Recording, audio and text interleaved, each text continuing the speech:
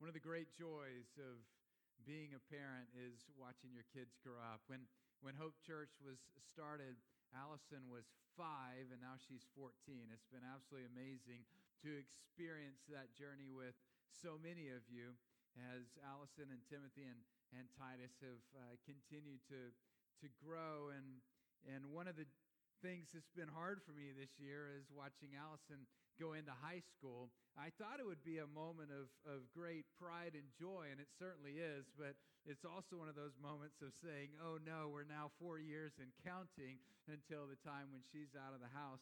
Well, through her freshman year at the Connection School, we have really been looking forward to the homecoming dance. This was Allison's first time to get to go to the dance, and it was a big deal for her and Shauna to go and find the dress that Allison was going to wear. And there's a lot of chatter. You know, the guys don't get consulted very much for good reason. But Shauna and Allison were kind of working together on the dress. And then the moment came where Allison put on her dress, and she was coming to ask Shauna and Allison to ask what I thought. I didn't realize that the moment was kind of coming right when it came. As I recall, Timothy and Titus and I were on the couch watching a football game or something, and all of a sudden, Shauna and Allison come in, and Shauna said, hey, what do you think about Allison's dress? And I took one look at my girl, and she was so gorgeous, so beautiful, that I just started to cry. And she got tears in my eyes. And it's very hard to give a response when you kind of just want to go in the other room and cry for a while. And so I just I tried to say, oh, it's perfect, because it was. This is perfect. I can't imagine a more beautiful scene than to see Allison in her dress. And I was just so overcome, and they kept trying to talk to me, and I just kept wanting to go away and cry. And it was kind of one of those moments, you know, for a few minutes. And I totally forgot about the football game or whatever we were watching, because I don't even remember what it was. But I distinctly remember that moment of seeing Allison and just how beautiful she was. She's always beautiful, but there was just something about that moment. And isn't it like that when you see something that's so much more beautiful than anything else that you've seen? You taste of something that's so much better than anything you've ever eaten before. You're sort of enraptured by whatever it is that's right in front of you, to the point where you forget everything else around you. And that's what you and I need as followers of Jesus. It happens to us, that moment when we first enter into the family of God. When we realize that God loved us so much in our broken state, in our sinful state, in our rebellious state against God, that He would send His Son Jesus to this earth to live a perfect life, die on a cross as a substitute sacrifice, and rise from the dead, so that He could take the sin that's on us and take it from us and take it upon Himself, so that we can come into the presence of God, not because we're perfect, not because we earn it or can ever deserve it, but simply because He loves us. He loves us to the point that He sends His Son Jesus to die for us. He takes our sin, we get His righteousness, and we are able to enter into the presence of God. And that is so beautiful to us. It's so beautiful to us that we desperately want it. And we ask Jesus to save us and to take our sins away, and He brings us together into the family of God and promises us a future forever in heaven with Him. And at that moment of salvation, it's so stunning what God has done for us in Jesus that we forget about everything else and we surrender our hearts and lives to Him. But as we begin to follow Jesus, the day will come when we begin to struggle from a temptation here or a trial there or an anxiety here or a fear there. And we begin to turn to other escapes. And sometimes we struggle with saying, well, I'm having a hard day, so I'm going to go watch a movie. Or I'm having a hard day, so I just need some really good chocolate right now. I have a hard day, so I need this or that. And not that those things are bad, but sometimes over the course of time, fear and anxiety lead us to lesser things. We have forgotten what is the most beautiful of all, and the lesser things are trapping us. Well, here we are in what's called the Sermon on the Mount. Jesus has sat down in the book of Matthew, and He was teaching His followers, and And we've heard some incredible things in the recent weeks. And as Steve shared with us last week, it was prepping us for what we're going to talk about this week, as he was talking about what our greatest treasure is, not the things of this world, but that treasure in heaven. A great sermon from last week. If you weren't here, I encourage you to grab it online. Here we are. It's Randy read for us, Matthew chapter 6. Let's pick it up. In verse 25, it says, "Therefore I tell you."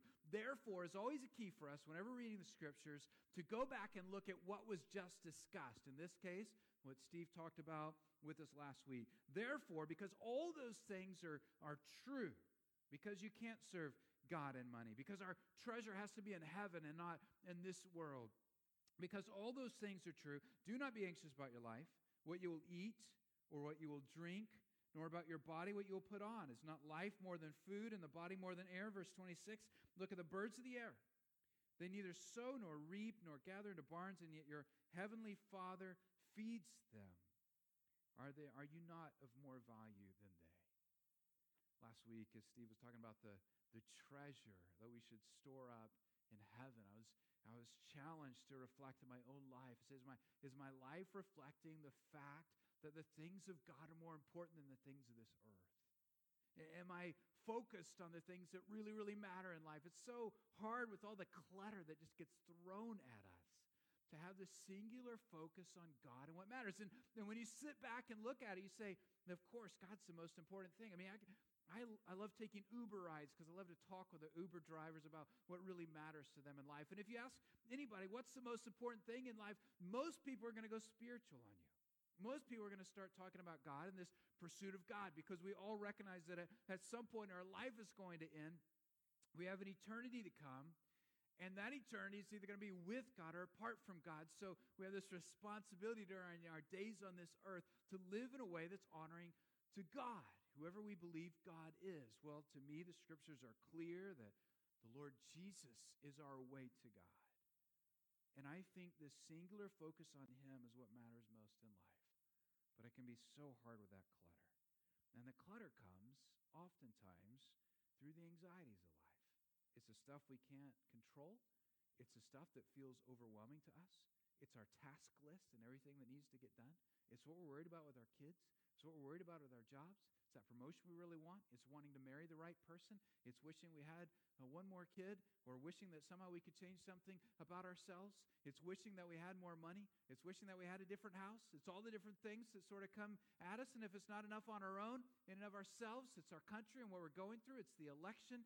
It's COVID. It's racial tension. And it's all of that, or it's the things in the world and what's happening right now with Ethiopia and all the tension over there, or it's what's going on in this country or that country, and all of a sudden, we're just flat overwhelmed. We're tired. We're weary. We're exhausted. We never feel like we're at 100%. Every day we're maybe at 60 or 70%. We haven't felt 100% in a long, long time.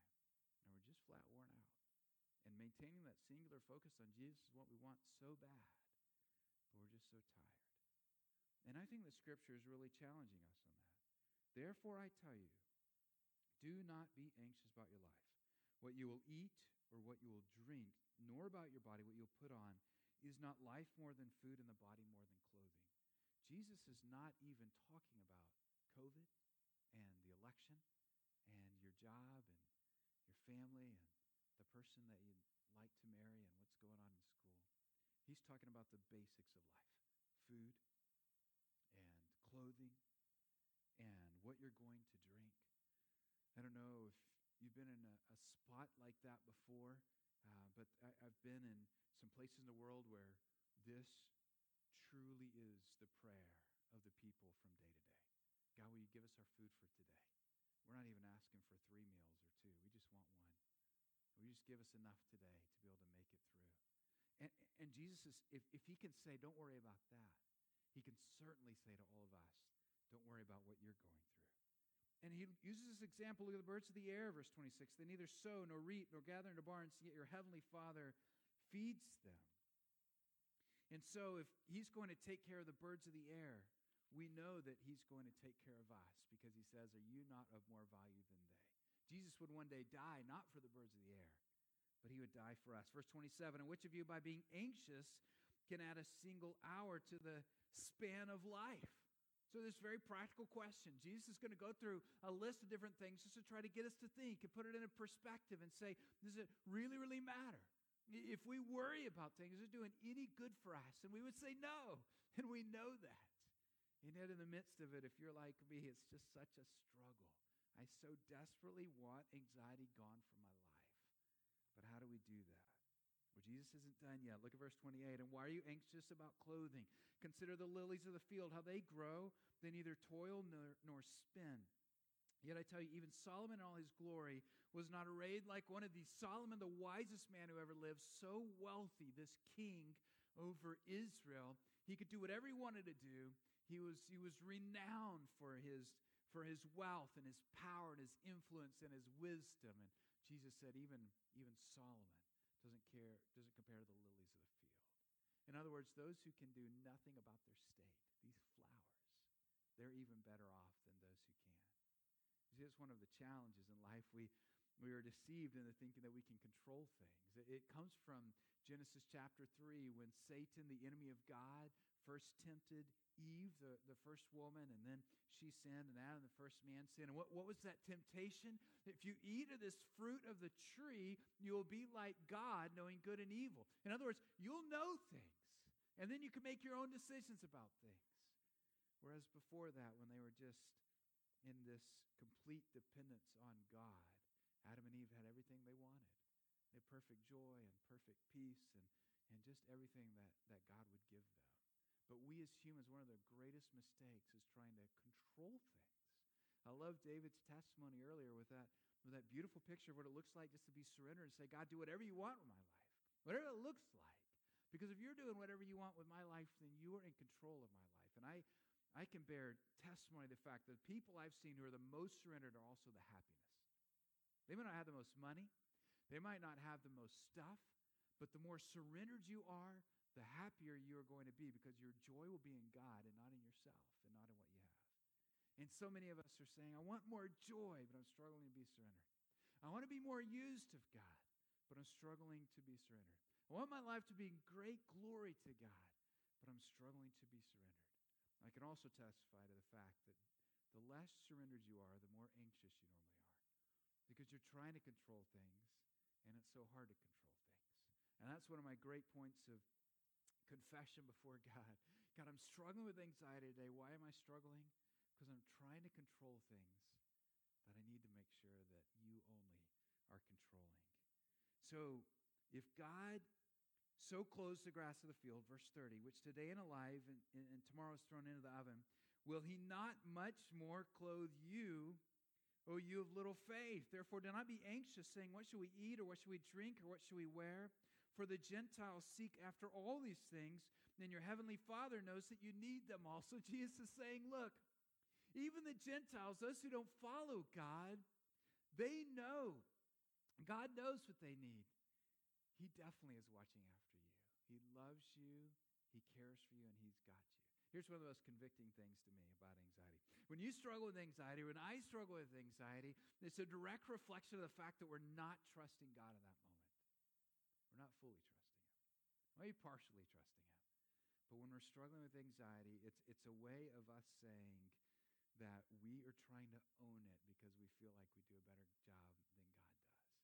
That was one of the points that have been so convicting to me, because I can pray and confess that anxiety and say, God, I know that you've got this, but why am I living in this moment that like you don't?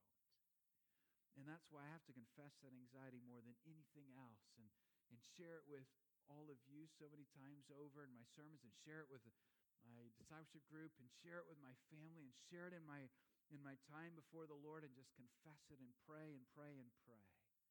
But it's a great challenge for us because of the culture in which we live. When you're running as fast-paced as we are, anxiety is quickly going to follow. When you are struggling with this constant desire to achieve more and accomplish more and get more and have more, anxiety is going to be a problem. When we live in a culture with everybody trying to control and manufacture this perfect life, then anxiety is going to come with that. When we're constantly on a quest to be a better version of ourselves, by our own power and by our own hands, anxiety is going to come with it. When you're constantly worried about what other people are thinking of you, anxiety is going to come with that. Our culture is set up for anxiety. And the way that you and I are going to counter that is not by fighting it in and of ourselves, but it's by reflecting on this powerful truth here, especially in verses 32 and 33. The Gentiles seek after these things, and your heavenly Father knows that you need them all. How do we counter it? We reflect on the fact that God knows what we need. Do we trust that? Yeah. He made us. He created us. He's got us. And we're resting in it. And look at verse 33. But seek first the kingdom of God and his righteousness, and all these things will be added unto you. If I can confess something to you tonight, it would be that I really didn't want to preach this sermon.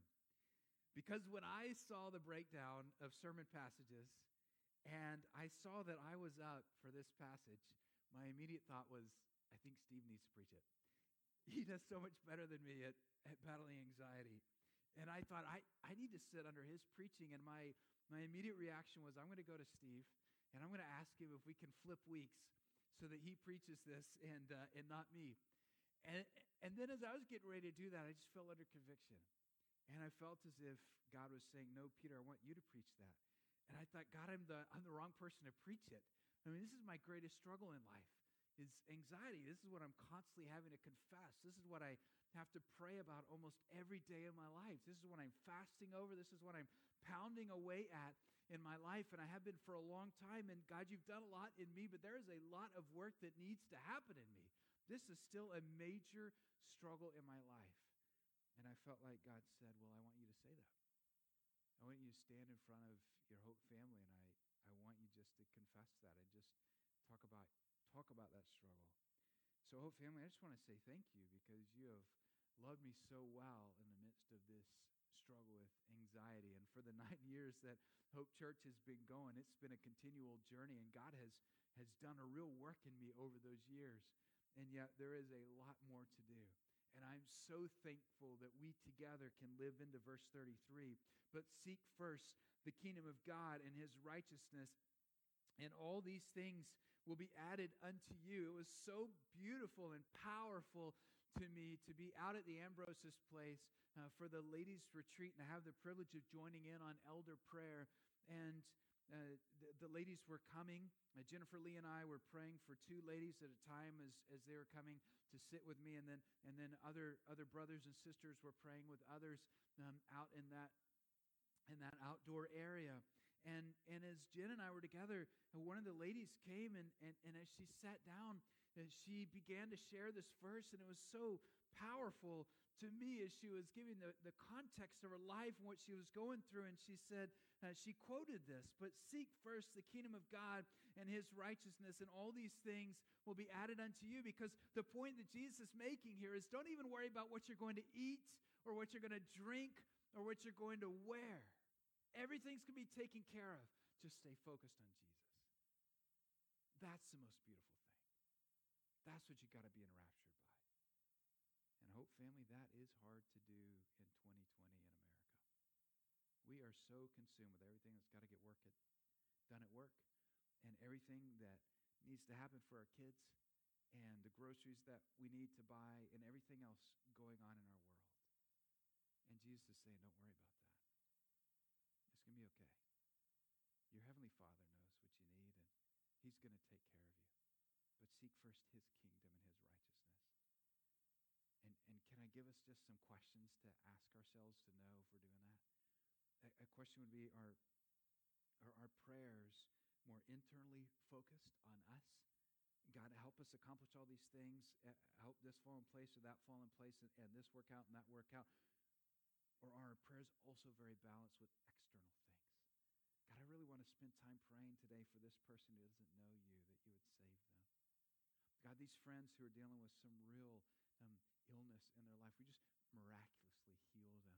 God, that tribe on the other side of the world that has never heard the name of Jesus, will you just engage them and help them to know your love and your power? Are our prayers internally focused? Are they also balanced externally? When we think about our money, how are we budgeting it out? Are we budgeting our money of, man, I really need a new car, and I need stuff done at the house and we need new clothes and we need this or this. And does it kind of stop there? Or is it also, and what can we give our money to? The kingdom of God and His righteousness. Who are ministries or people or individuals that we can give our money to? Let's have those conversations. This is some of the greatest conversations that a husband and a wife can have to come together and say, how can we bless you? How can we be a part of the advance of the kingdom of God? How can we give it out? What conversations are we having with our kids? Are we having kingdom of God conversations with our kids? Are we sitting down with our kids and talking politics and talking sports and talking school, but not spending much time talking about the kingdom of God and how as families we can really pursue the kingdom of God together. The questions that we can ask within our families of how are we together pursuing the kingdom of God with our time, with our service, with our prayers, with our money, and with all that we do. What do those dinner time conversations look like? What do those discipleship conversations look like? What are the things that we're doing to reflect within our family that the kingdom of God is the most important, and not just today, but tomorrow, and the next day, and the next, and the next. This is where we find our greatest joy. This is where we find our greatest contentment. This is the most beautiful to us. The kingdom of God is what matters the most to us. And Jesus is saying here, if this is foremost for us, in our minds, in our lives, in our families, in our communities, if the kingdom of God is foremost, then all these anxieties will start to fade away. That's why you can't worship and worry at the same time. The greatest tool I have found to battle anxiety in my life is just to begin to worship. And just to begin to sing and to praise God. I was talking to Timothy about this a bunch because it's something that we pray for each other on, and I said, hey, I'm going to let you in on a little tip into my life. If you hear me singing, it could be because I'm battling anxiety. If you just walk in the kitchen and you hear me singing, it could be that there's really something going on in my life in that day, and I'm just battling it. And if it goes on for a while, if you just hear me sing one song after another, it's just me combating it, because you can't worry and worship at the same time. And I know if I stop worshiping, I'm going to start worrying again. And I just want to praise the King of Kings and the Lord of Lords. He's more beautiful. He's more beautiful than whatever it is that's trying to encroach on my life. And I just want to stay focused on the kingdom of God. If God can take care of the flowers, He can take care of me. If He knows what the Gentiles are going through, He knows what I'm going through. If God can say, don't even worry about where your food or drink or clothes is going to come from, He's definitely going to tell me, don't worry about what's going on, Peter. I got that. I'm on my throne. I never for a moment have stepped off of that throne. I've got it. I've got you. And I love our God. I love the fact that He loves us, and He knows us, and He sees us, and He cares for us. Some of you tonight are going through stuff that just feels overwhelming. Maybe you've cried over it. Maybe you've had trouble sleeping. Maybe you're just battling a whole bunch of emotions that are just coming after you. And tonight I just want to encourage you that you're loved. You are loved by the King. He knows you. He cares for you. He's got you. This final verse has really resonated with me a lot in recent months, well before I knew that I'd have the privilege of sharing this passage with you tonight. Therefore, do not be anxious about tomorrow, for tomorrow will be anxious for itself. Sufficient for the day is its own trouble. And this continual reminder I felt like God has given me in the midst of battling anxiety. Peter, don't even worry about what's to come. Just take today. Just today. Don't even worry about tomorrow. Just take today. Trust me today. Worship me today. Just enjoy me today. And whatever you do, just remember I'm the most beautiful. Let me ask you to stand. Let me ask our music team and our prayer team to come. It's a privilege to have this time of prayer, and we want to invite you to come. All we ask is that you just keep your mask on as you come. Otherwise, just come like normal. We want to pray. We want to ask God to really do a work in us. I know many of us struggle with anxiety in different ways, and it could be other things that you're grappling with tonight. Maybe something relationally, maybe something in your marriage, something at school, something at work. It could be something physically or spiritual attack you feel like you're going through, whatever it is. we'd love to pray with you. It could be that you never journeyed with Jesus before, and we'd love to talk with you about that and get to pray with you. That would be an incredible honor. So as I pray, our prayer team's going to come, and I want to invite you just to come. We're going to run after God together. Thank you, Father, for who you are and for how you love us and care for us. Thank you, Father, for the way in which you love us just so tangibly and so presently. Thank you that you are here with us. And God, a lot of us need you to take a sledgehammer to our anxiety. We don't like it. In fact, we hate it, and we know it doesn't honor you, and we know it shows we're trying to depend on ourselves, and we don't want any of that. And we pray, and we don't just pray lightly, but we beg of you that you would change us right now, that by the power of your Spirit, you would engage us as we sing and as we pray. You would touch us and change us. You would help us to see you as more beautiful. You would help us to run after your kingdom with all that we got. Whatever it is that we're going through tonight as we come into this time of prayer, and as many of us come forward for prayer, we just ask that your Spirit would move. This is a time for the hungry to come. And as we come, we pray that you would touch us, you would change us and transform us by your power, out of your love, and for your glory. We pray this in Jesus' name.